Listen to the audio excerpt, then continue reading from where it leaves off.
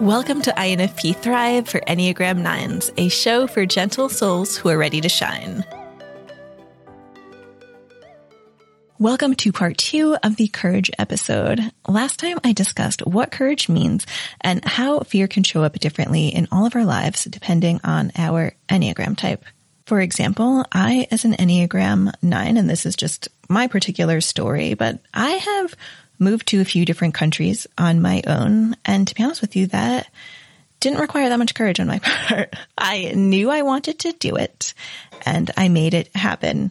You know, it was right action in my life. I knew this was right for me and I'm going for it. And I did have flickers of fear, of course, in certain situations. You know, as that plane is first touching down, there is that moment of, whoa, what am I doing? I don't even know anyone here.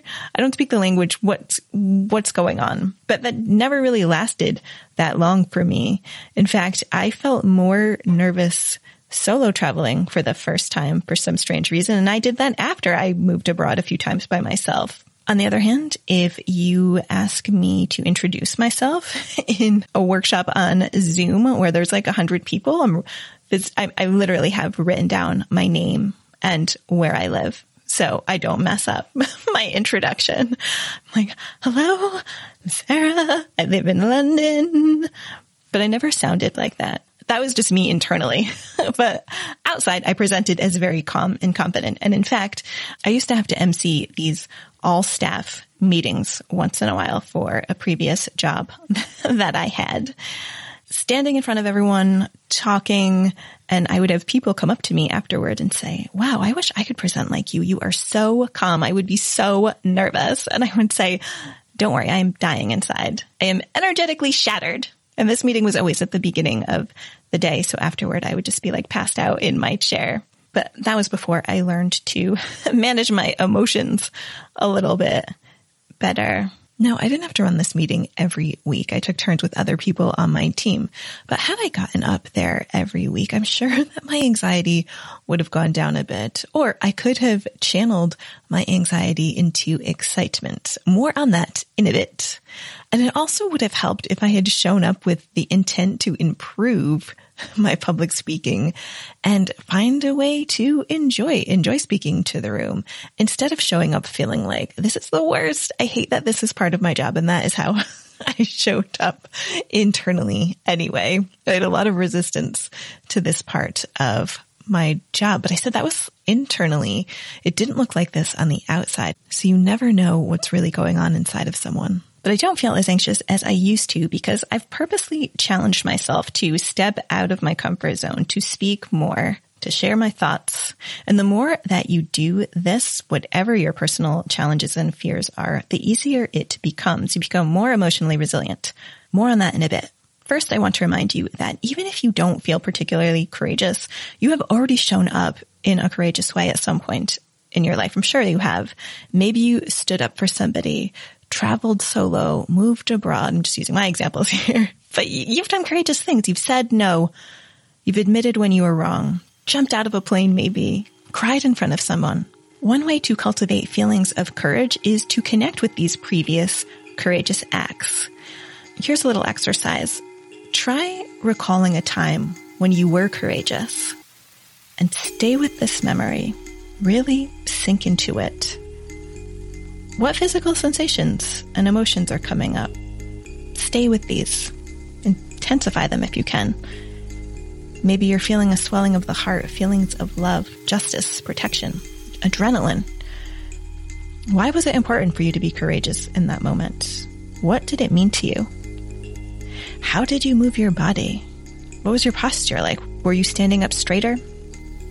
Stay with this for a few seconds. Stay with this experience. Absorb it. That's just a really quick example of an embodied approach that you can use to cultivate courageous feelings. It's a practice that you can keep coming back to when you need a bravery boost. And in fact, you should do things like this quite frequently. It's not like a one and done thing. As with any well-being practice, it's good to keep it going. So remember, you've got what it takes. You have been here before. You can do this. You might also want to try out Mel Robbins' 5-second rule. She has a book of the same name. And the story goes that she was unhappy with her life and in a rut. Her marriage wasn't going well. And then she saw a commercial that had a 5, 4, 3, 2, 1 rocket blast off countdown. And she decided, you know what, that's how I'm going to live my life, with a 5-second countdown to action, with no time for worrying or overthinking. And she says, the moment you have an instinct to act on a goal, you must 5, 4, 3, 2, 1 and physically move or your brain will stop you. So her book focuses a lot on goals, but also courage. So I'm going to quote from the 5-second rule. I get a lot of questions about public speaking, and specifically, how did I get over my fears and nerves about public speaking? My answer always surprises people. I have never gotten over my fears and nerves. I just use them to my advantage. Here is the trick. I don't call it nerves. I call it excitement because physiologically, anxiety and excitement are exactly the same thing. Fear and excitement are the exact same thing in your body. The only difference between excitement and anxiety is what your mind calls it. End quote. Maybe you're already trying something like 5, 4, 3, 2, 1. Years ago at this point, I interviewed Jen Glantz, the traveling bridesmaid for hire, an all-around lovely person. And she said that when it came to making new friends in new places, because at the time when I was interviewing her every 30 days, she was living in a new city. And she would give herself 5 seconds to say hello to somebody when she would walk into a new place, like a yoga class. So I really like that idea. If you're nervous about something, don't overthink it. 5, 4, 3, 2, 1, go. The Stoics practiced building their resiliency in the good times so that they would be prepared when the hard times hit. They called this premeditatio malorum, the premeditation of adversity.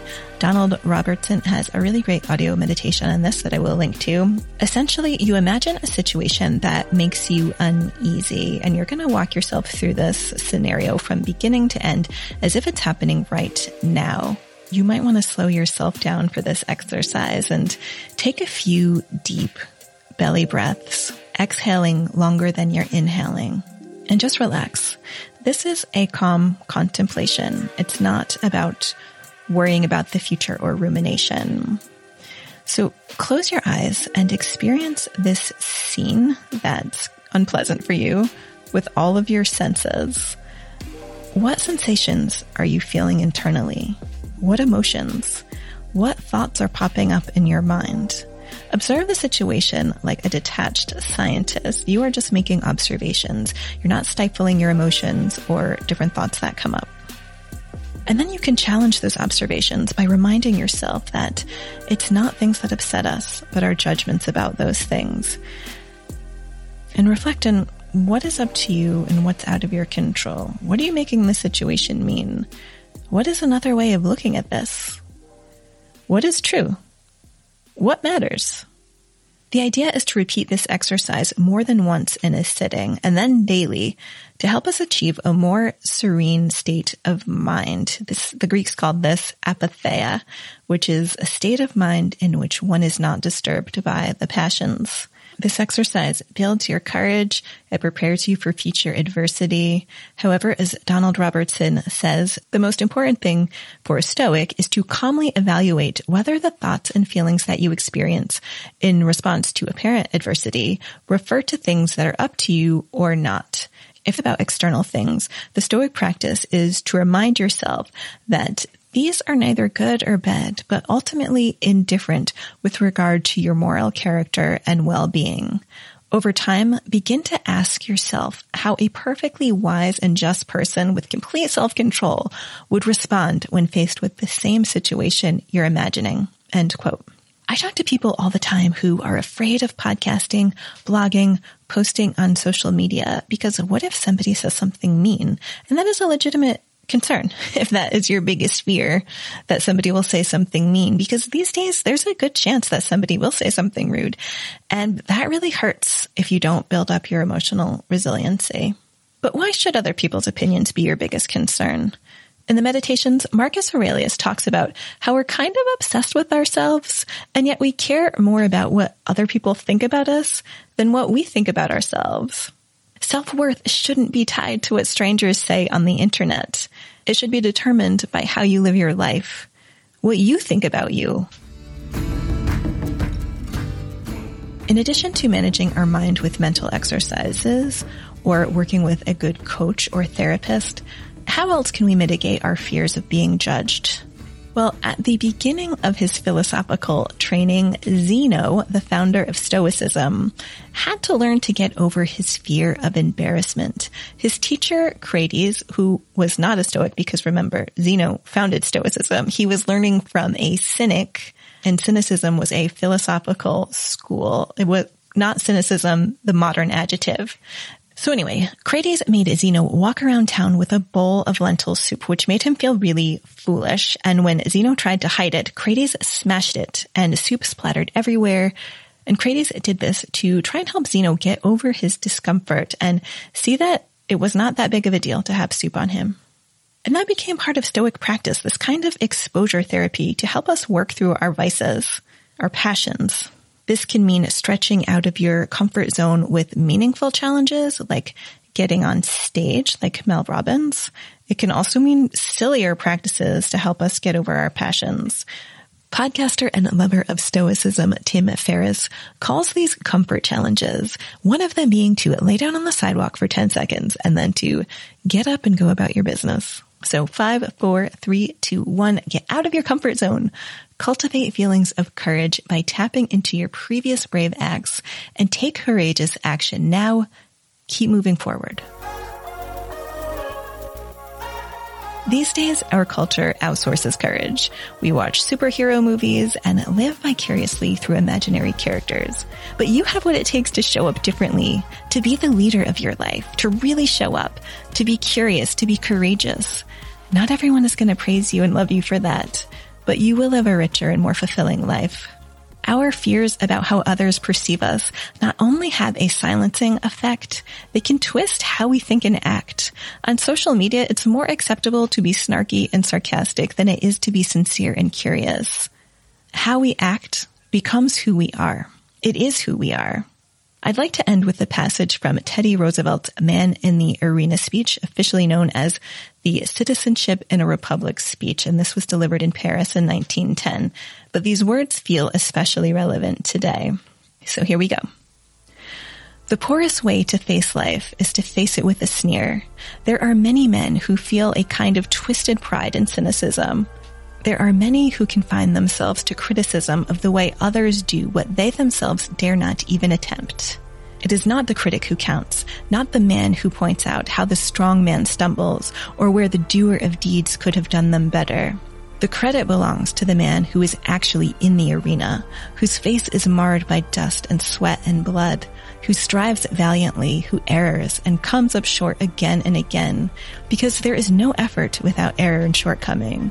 Who does actually strive to do the deeds, who knows the great enthusiasms, the great devotions, who spends himself in a worthy cause, who at the best knows in the end the triumph of high achievement, and who at the worst, if he fails, at least fails while daring greatly, so that his place shall never be with those cold and timid souls who know neither victory nor defeat.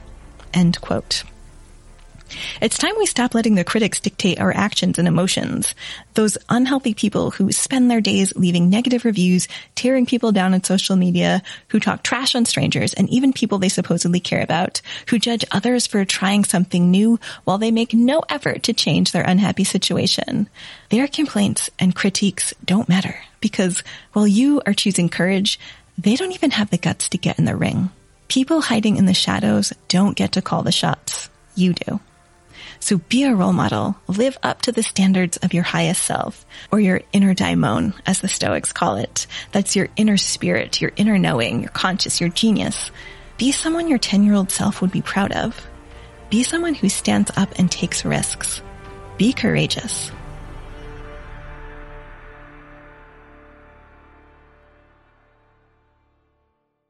Hey, let's continue the conversation. Head on over to my blog on Substack for more content on how to thrive through better communication, stoicism, and global exploration. That is right, blogging is cool again over on the Substack platform.